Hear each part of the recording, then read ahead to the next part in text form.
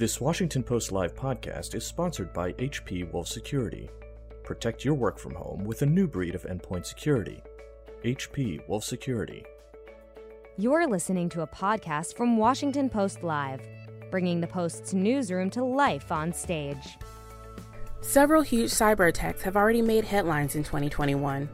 Hackers are exploiting security weaknesses and holding the data of major companies, governments, and other organizations hostage. In this episode, Senator Angus King, member of the U.S. Senate Select Committee on Intelligence, and FireEye CEO Kevin Mandia join Washington Post Live to discuss the looming threats to both government and private systems and explain what measures can be deployed to counter the growing problem. Let's listen. Good afternoon. I'm Ellen Nakashima, a national security reporter at the Washington Post. My first guest today is Senator Angus King from Maine. He's a member of the Senate Intelligence Committee and co-chair of the bipartisan Cyberspace Solarium Commission. Welcome, Senator King. It's great to have you. Ellen, great to be with you, and a very timely topic. I'm absolutely convinced we'll fill the time quite profitably. Indeed. So let's dive right in, shall we, Senator? Earlier this month, President Biden sat down with President Putin in Geneva and warned him on cyber attacks, including ransomware.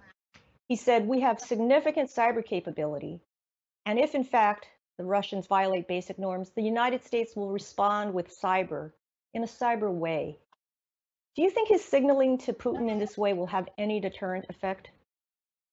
I think it will, and I think it's important. It was a very, very important step, Ellen, because for the past 15 years or so, we haven't had much of in the way of a deterrent. We've been a cheap date in cyber, where we've been attacked repeatedly in a variety of ways, and no real serious response. Sanctions here and there, but I believe that having a deterrent is absolutely critical. Otherwise, they're just going to keep doing it. Cyber is cheap.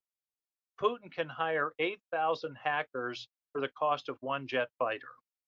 Think of that for a second. And that means cost is not really any kind of deterrent or disincentive.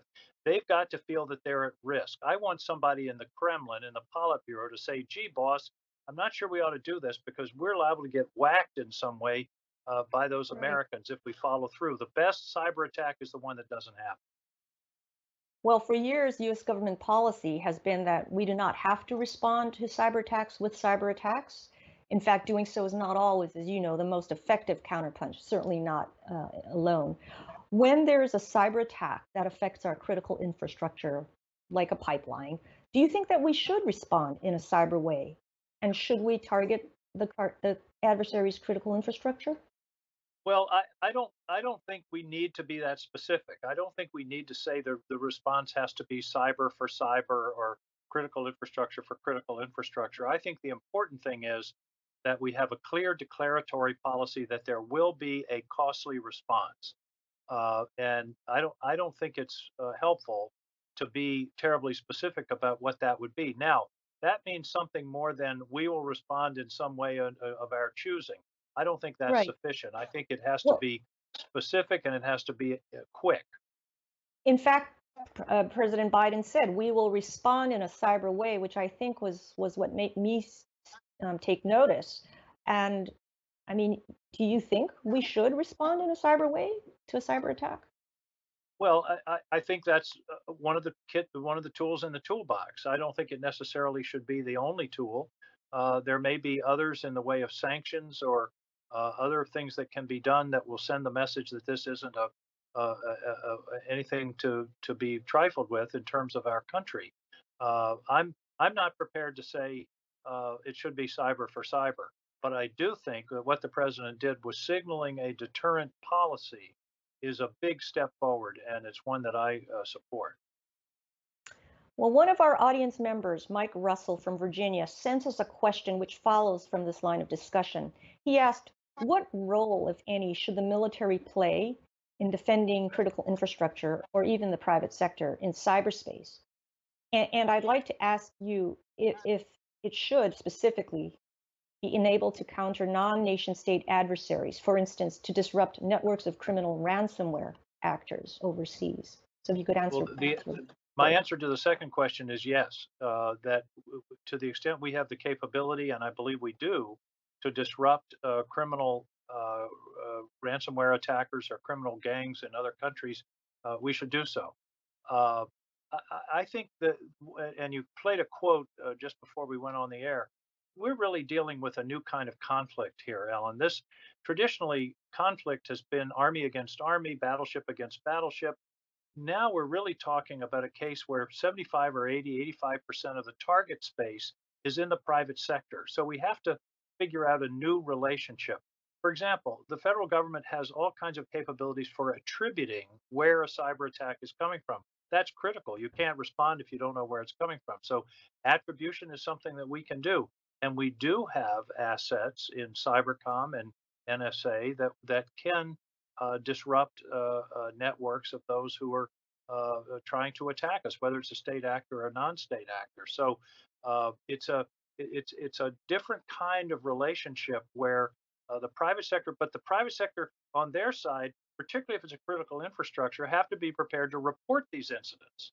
We can't help unless we know that something's going on. And the quicker we know, the more help the federal government can be. I think there should be a relationship where incident reporting is mandatory, but that the federal government will use its assets to assist the attacked entity, whether it's transportation, pipeline, grid, telecommunications, whatever.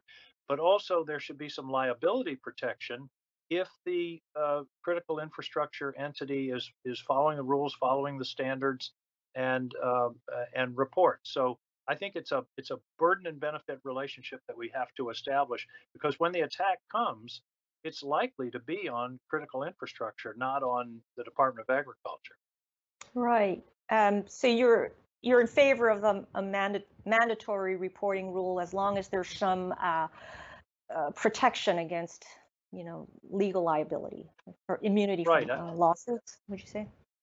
Yeah, I'd say it's a burden and benefit situation where the assets of the federal government in terms of things like attribution and response.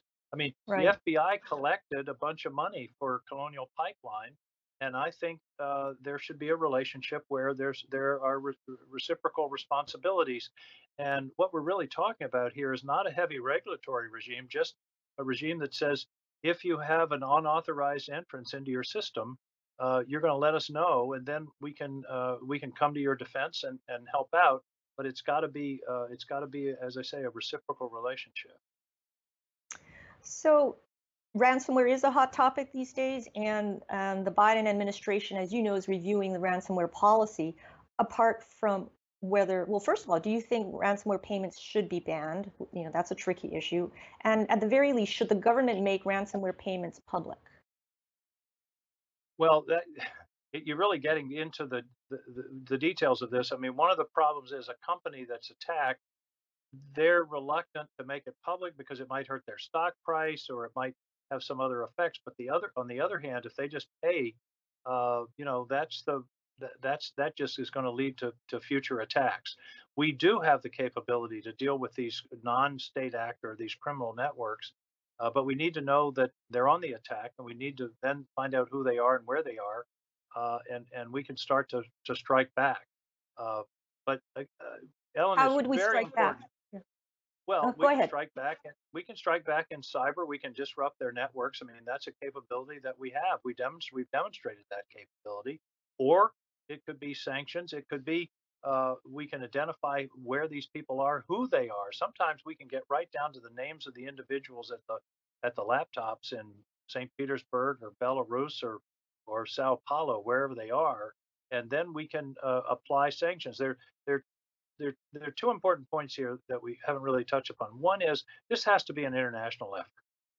It can't be just the U.S. against whoever these bad guys are. We have to establish what I call a Cyber Geneva Convention. We have to have international norms and standards so that if an attack occurs, these people are pariahs on the world stage and they don't have any place to hide. And that includes Russia and China. They shouldn't be tolerating this within their borders. Sooner or later, they're going to be the victims of it. So that's number one. It has an international face to it. The other piece that we haven't touched on, and I know you're talking to Kevin Mandia in a few minutes, is the responsibility of the individual sitting at the desktop who clicks on a phishing email. The federal government can do everything right. Not that not that we would or do, but we can certainly try. But even if we do everything right, if somebody at a utility clicks on a phishing email and their credentials get to the bad guys, we're sunk. So it sounds sort of mundane, but part of this, the big part of the solution to this is individual cyber hygiene on behalf of companies. And I think companies, if I was running a major utility, for example, I would be constantly testing my systems. I would be hiring outside friendly hackers to show me where the vulnerabilities are. And I'd be sending my employees fake phishing emails to see who bites. And if you bite too many times, you're going to go find another place to work. But as I say, we're Yeah. talking about sort of these big national issues, but it's also right. Prevention starts at the desktop. Let's turn to your Solarium Commission. One of its big recommendations, which was adopted, was to create a national cyber director. And Chris Inglis, who served with you on the commission, was recently confirmed as the first NCD. What should be first on his agenda? I think I hesitate to say because Chris Inglis is a very knowledgeable and capable guy, and I'm hesitant to tell him what he should be doing. But I think one of the first things I would do would be to call a 2 or 3 day summit with all the CIOs within the federal government, all the people dealing with cyber throughout the federal government to try to bring some coordination and cooperation across the federal all the federal agencies. That's one of the problems, and that's why we needed a national cyber director. One of my mottos in business was I want one throat to choke. I want somebody who's responsible where they can't say, oh no, that's somebody else. That's DHS's problem. That's not the FBI's problem or the Defense Department. That'd be meeting number one. Then the following week would be a meeting with what I call the SICI industries, the systemically important critical infrastructure, the grid, the pipeline, telecommunications, and get their top people in a room and talk about how we're going to work together.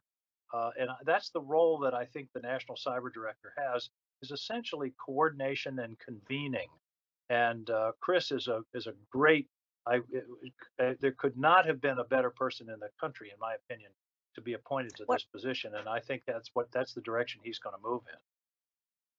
So Chris is not the only senior White House cyber official. As you know, Ann Neuberger is the Deputy National Security Advisor for Cyber. They both advise the president. How should they avoid working at cross purposes?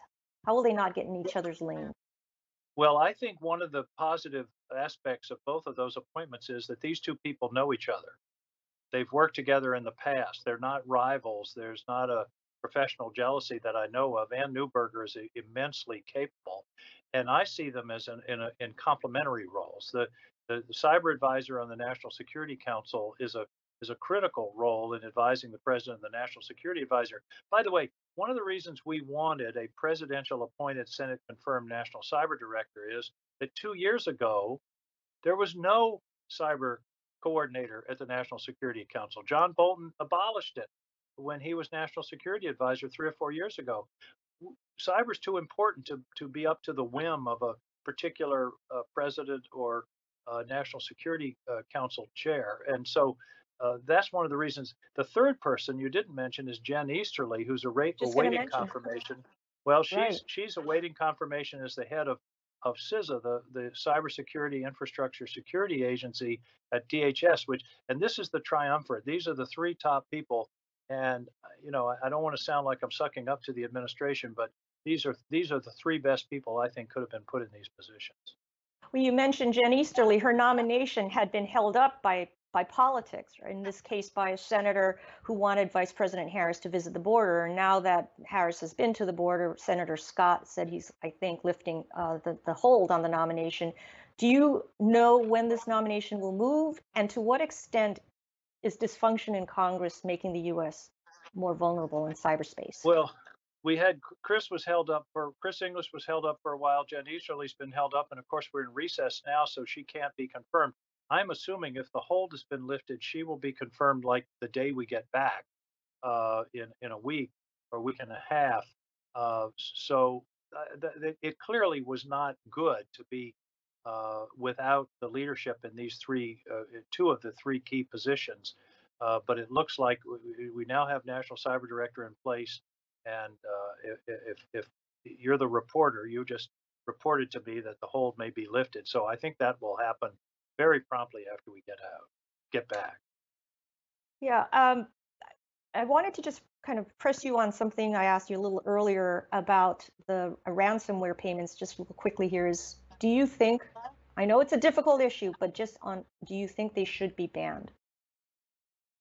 I don't see how you can say that to a private company. I mean, this is not something I've thought deeply about, but uh, a private company has to protect themselves, and I don't think it's a good idea because, of course, every time you pay, you're rewarding bad conduct. On the other hand, to tell a company you just have to sit and have your critical data exfiltrated and published or destroyed or whatever, I think that's a tough call. I think our role ought to be more working with these companies and being tough with them about preventing it from happening in the first place. I'm much less sympathetic to a company that doesn't pay attention to cyber hygiene and then gets hit. uh, that's like, you leave your door unlocked and the door wide open, and then you complain to the police about getting robbed. I mean, this is a partnership. It has to be a relationship that the private sector has serious responsibilities, and I don't think any of us realize how vulnerable we are. Kevin Yeah. Mandia may be the only guy in the country that knows how serious this vulnerability is. We're all more vulnerable than we think, whether it's in our phones or in our internet router or in the Yeah. network. We've really we've this the joke the cliche around here is all of government. This is an all of society effort. This is the most serious international challenge we face today. Senator, real quickly, before we run out of time, the TSA, DHS, is finally moving to regulate pipelines after years of doing this voluntary public-private collaboration approach. It seems like the government is finally starting to move in some areas to regulate cybersecurity standards at critical infrastructure. Number one, do you support that idea? Do you think it's good? And number two, how do we do that without turning this into a sort of check the box cyber exercise? Well, That's number one, I more. think it's too little. Number one, I think it's too little, too late. I don't think TSA should have ever been in charge of cyber with the pipelines. TSA is a transportation regulation agency, and at one point they had like two people on cyber, or one or two people. I mean, it was just not adequate. So I'm not sure they're the right people for this.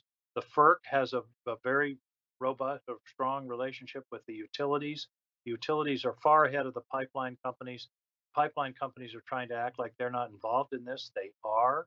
They're critical infrastructure. In New England, 60% of our electricity comes from natural gas, and all of it comes through pipelines. If the pipelines go down, the grid goes off. So I think we need to step up dramatically the regulation of these utilities, and I consider the pipelines in that category. The other big vulnerability, Ellen, that nobody's talking about is water systems. There's something like 50,000 separate water systems in this country, and I would venture to say that very few of them have really adequate cyber protections, particularly the smaller ones. And that's something that we really have to get after in a serious way. So that's another area ripe for regulation, you think, that should be regulated? Well, it's ripe for regulation, or it's ripe for some kind of what I think one way to deal with this is to have a friendly hacking group, if you will, within the federal government who can go to these companies and say, look, here's how vulnerable you are. There's nothing like a skull and Senator, crossbones coming up on the CEO's desktop to let him know how vulnerable they are. so we're running out of time. I just had to, before we let you go, you are part of a bipartisan group of senators working on an infrastructure deal with the White House. What do you think? Does the bill pass before the summer is out? I believe it will. I think there's universal acknowledgement that we have to do infrastructure, at least this part of it, and there's a consensus on the major elements. I think the deal that was negotiated with the White House is a good one. Now it's getting tangled up, as you know, with politics and do they do one by reconciliation and are they linked and all those kinds of things. I certainly hope that doesn't bog this down. We ought to go forward with the one that we have in hand, which by the way includes broadband, which to me is the essential infrastructure of the 21st century. That's my bottom line. If it has broadband in it, then I think that's an important part of the package. Well, we are out of time for this segment, unfortunately, but Senator Angus King, thank you so much for joining us today. Really enjoyed Ellen, this discussion. Ellen, thank you, and I know you're going to get some good information from Kevin coming up, and I hope he doesn't make a liar out of me. We'll see. Thanks again, Senator. Thank you, Ellen. Stay with us, and I'll be right back with FireEye CEO Kevin Mandia in a few minutes. Welcome back. If you're just joining us, I'm Ellen Nakashima, a national security reporter at the Washington Post. My next guest is FireEye CEO Kevin Mandia. Welcome to Washington Post Live, Kevin. Ellen, good to see you. Thanks for having me. Great. Well, let's dive right into the threat that's most in the news, ransomware. There's been loud U.S. government reaction to the Colonial Pipeline and JBS attacks, with President Biden warning Putin about ransomware attacks. DarkSide, one of the threat actors, seems to have well gone dark. Has the outrage and publicity resulted in any diminution or change in adversary behavior that you can detect? What trends are you seeing in this space? Well, it's a great question, Ellen, and it's good to see we're trying to garner a national level attack to all the ransomware attacks we're seeing. Right now, as we sit here, we're responding to well over 150 breaches at FireEye. So from my vantage point, there's still a bunch of ransomware actors. They're acting with impunity. They're acting without risks or repercussions. And I just believe wherever money goes, crime follows. So if you can hack and make a lot of money off of it, especially anonymously in safe harbors that are 10,000 miles away from where the crimes are being committed, it's not going to stop. So do I think, the next great ransomware attack's around the corner? It might be. I don't think there's a real change in behavior based on the last few months. But I can tell you this, Ellen, it's kind of interesting. Colonial Pipeline, JBS Meats, those happened right before the heads of state spoke.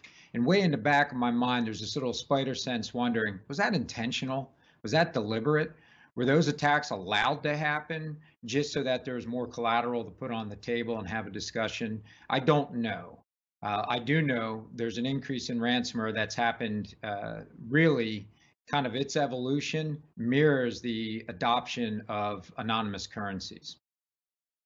Well, let's move to that issue of the ransoms. Some experts, said that companies should refuse to pay ransoms because it only encourages the cyber criminals and fuels their activity. The government is reviewing the policy now. What's your take? And what percentage of your clients actually wind up paying a ransom? Well, a couple ways to address that. First, I think Senator King was right in his assessment of that situation. He said he hadn't given a lot of thought. I don't know if it takes that much thought. I've been thinking about it for years. You can't just ban the payment of ransomware in isolation. You have to have a multi-pronged approach to how we as a nation, or any nation really, or even society is going to address ransomware. And first and foremost, you want to foster, especially for critical infrastructure, health and welfare of their systems, the blocking and tackling necessary to raise the bar on security, whether that's regulation, standards, or legislation. Critical infrastructure needs to have a different risk profile than other infrastructure.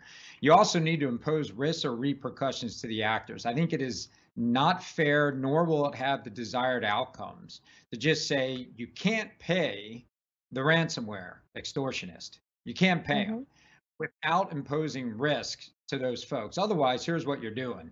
We're all playing goalie in both the public and private sector, trying to keep the ball from going in the goal. And the person's getting unlimited penalty shots.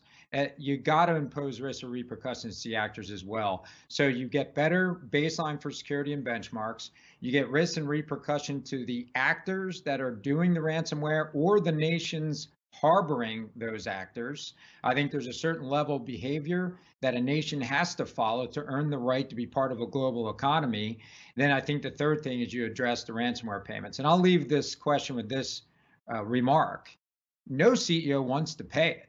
It's not the default answer ever. Every time we deal with this, the CEO who owns the incident and owns the response and is figuring out what's the best thing for the company to do has to do the risk calculus. And they don't start with, hey, let's just pay it. And it's not a flippant decision. It is one based on the risk versus rewards of that particular breach and what's at stake.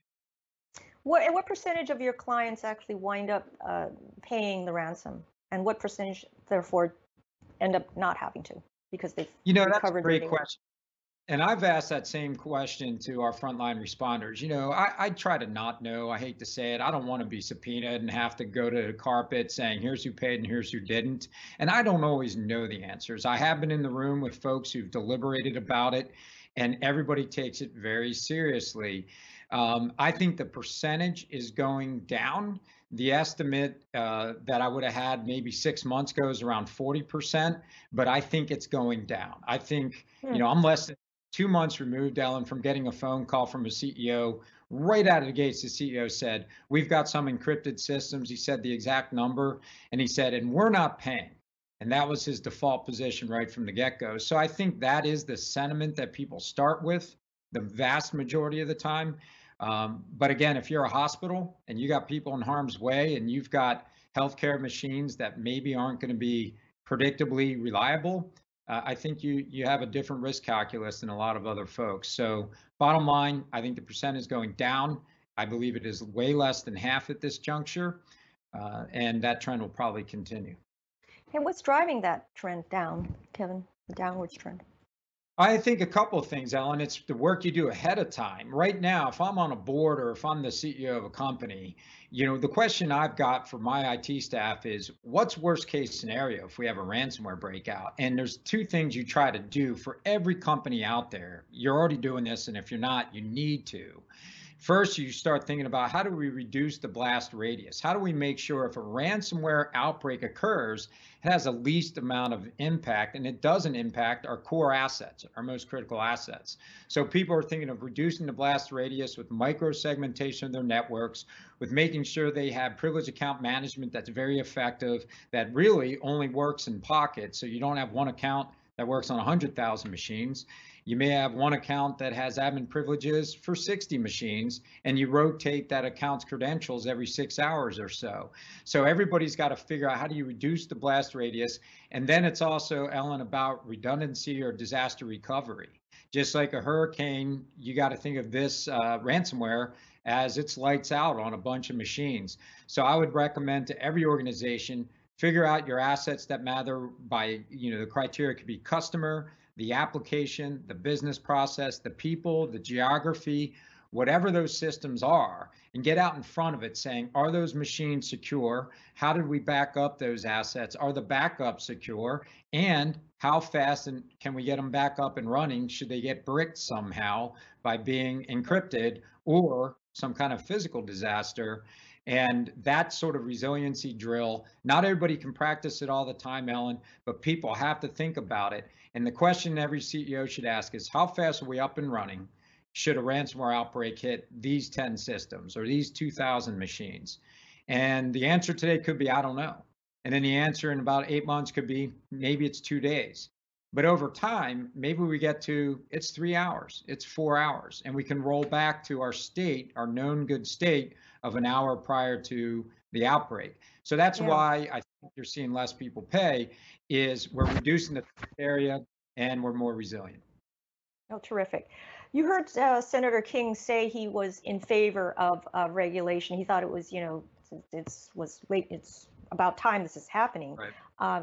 Critical infrastructure. Do you agree? And what specifically, if you could be brief too about this, but what specifically do you think the rules should look like to avoid not becoming this sort of check the box exercise that doesn't really improve cybersecurity? So just so you know, as a private sector CEO, whenever you hear the term regulation, you have to twitch and say, no, not that. That's the default answer out of the gates. But when you break it down, here's the facts. I think regulated industries ordinarily, when they're regulated in regards to their cybersecurity risk, probably are better defended.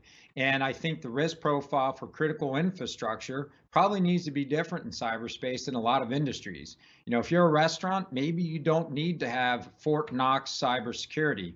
But if you're a utility, or you heard the senator refer to all the different water utilities out there, we've got a whole bunch of industry in the private sector. We have a lot of critical infrastructure that maybe regulation can raise the sea level for their security programs.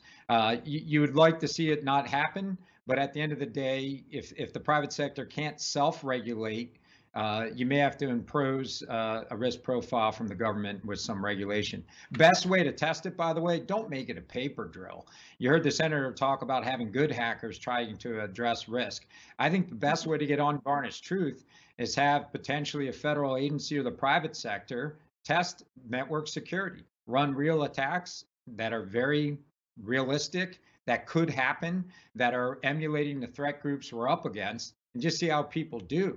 You know, if you're a water utility and you're expected to withstand a cyber espionage attack, well, let's do a live fire drill and see how well you do about it. And those exercises, Ellen, are happening more and more. You're seeing the energy come together. They're doing their own drills. The financial services do their own drills.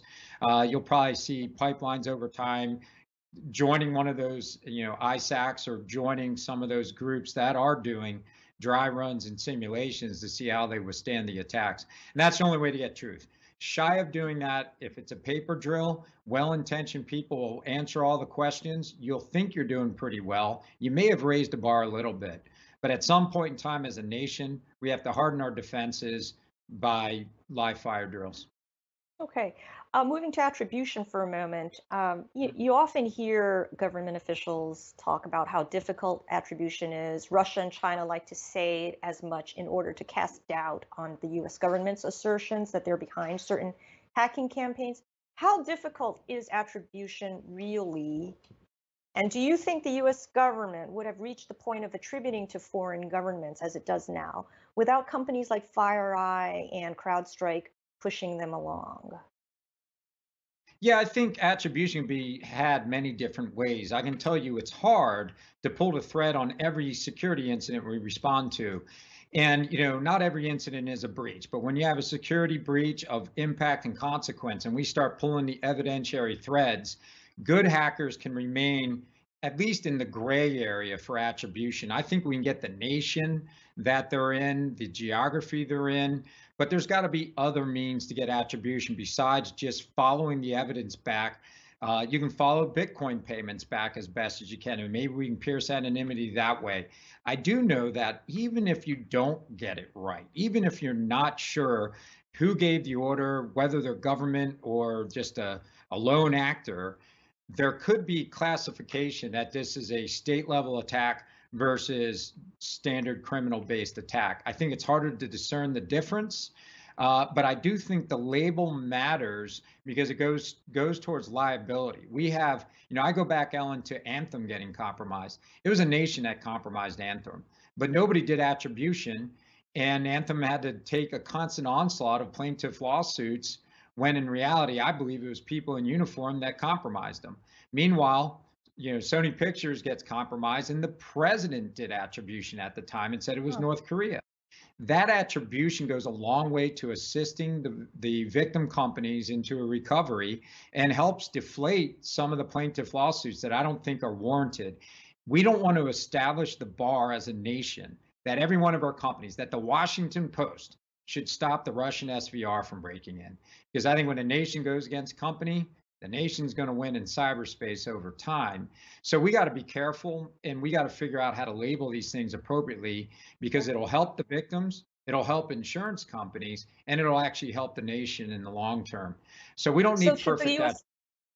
Well, so should the U.S. government be doing more to beat back these denials by states, and to help these companies by doing more public attributions, the way you're saying it happened with Sony and helped Sony?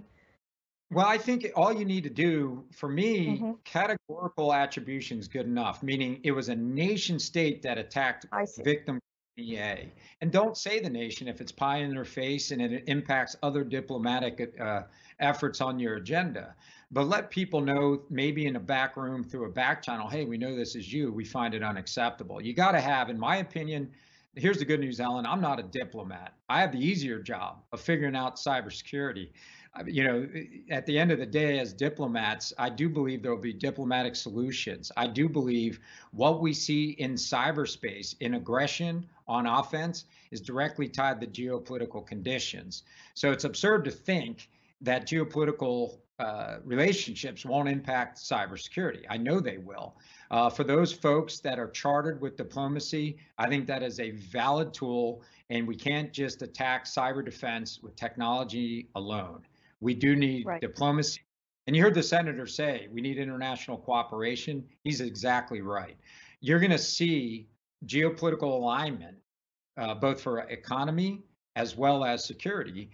And those countries that are like-minded are going to enforce certain rules of engagement. The senator also said he thought it was a good idea to use Cyber Command to punch back overseas, even at criminal actors, for instance, who to disrupt ransomware rings. What do you think of that idea, and how effective do you think it'll be?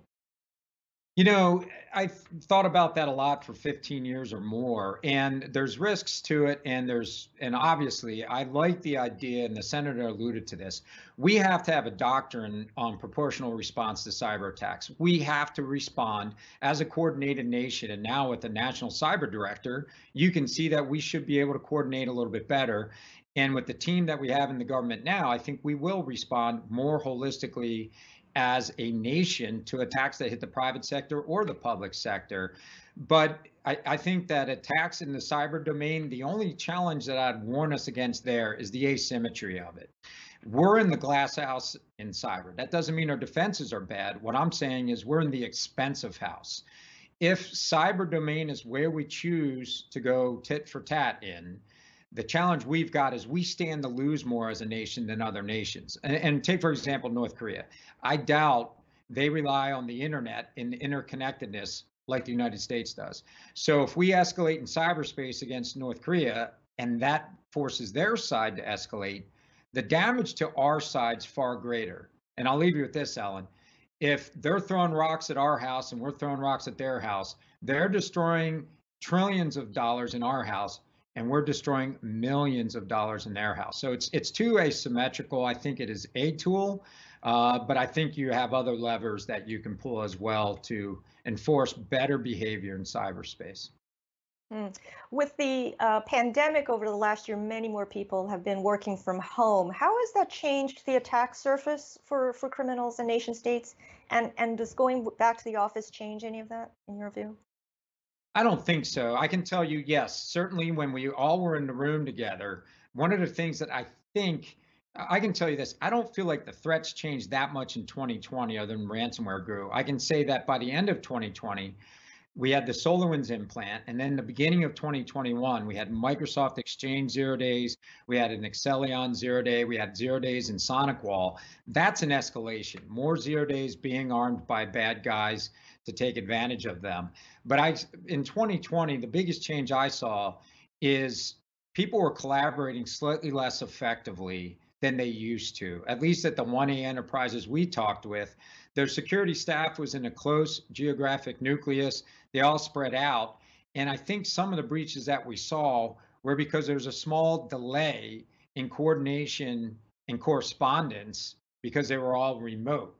And when they're all in the same room together, the Security Operations Center can push their chair back, or even if it's just IT with security as a sidecar job, they had the ability to communicate face to face. I think it took all of the American society, it took all societies a little bit of time to get used to the work from home. But we've got a good battle rhythm now, and I feel the attacks haven't changed too much other than the 0 days increasing in 2021. I think it was just our collaboration and the response that changed. We might have come down a notch. Our company was used to responding remotely, but I'm talking internal security teams their efficacy may have just dropped a tiny bit because they couldn't work as well or collaborate as well together. Gotcha. Okay. Well, with so many folks working from home, companies are making a big deal about ensuring that employees are educated about phishing attempts and malware, et cetera. Kevin, how do we ensure endpoint security?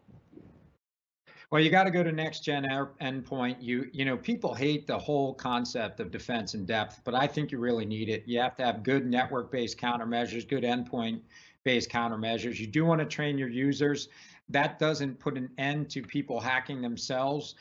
When you have great hackers targeting your average citizen, the great hackers are going to beat them and dupe them every single time. You saw in the video we saw in between this, Ellen, the concept of our children using our work machines, our home machines, is going to create vulnerabilities. So we do have to think of upgrading the tech that we use and then testing, you know, how effective that tech is against known attacks. I can tell you the security industry is getting better. And so are the security postures of most organizations. But the additional risk is we used to see all traffic to our networks because everybody was inside the four walls. That's just not the case anymore. So you'll hear people talk about zero trust, that idea that every single resource you access, you know, you're not just building a moat around the castle anymore. You're building a moat around every single system. And you can feel that as people go more to the cloud, more to distributed workforce, you can have more of a zero trust based environment. Well, as always, Kevin, the time just flew discussing it with you. So we have to close here, but I just wanted to thank you very much for a great discussion. And thank you everyone for joining us. Kevin Mandia, thanks again. Hope to see you soon. Take care, Ellen. Thank you.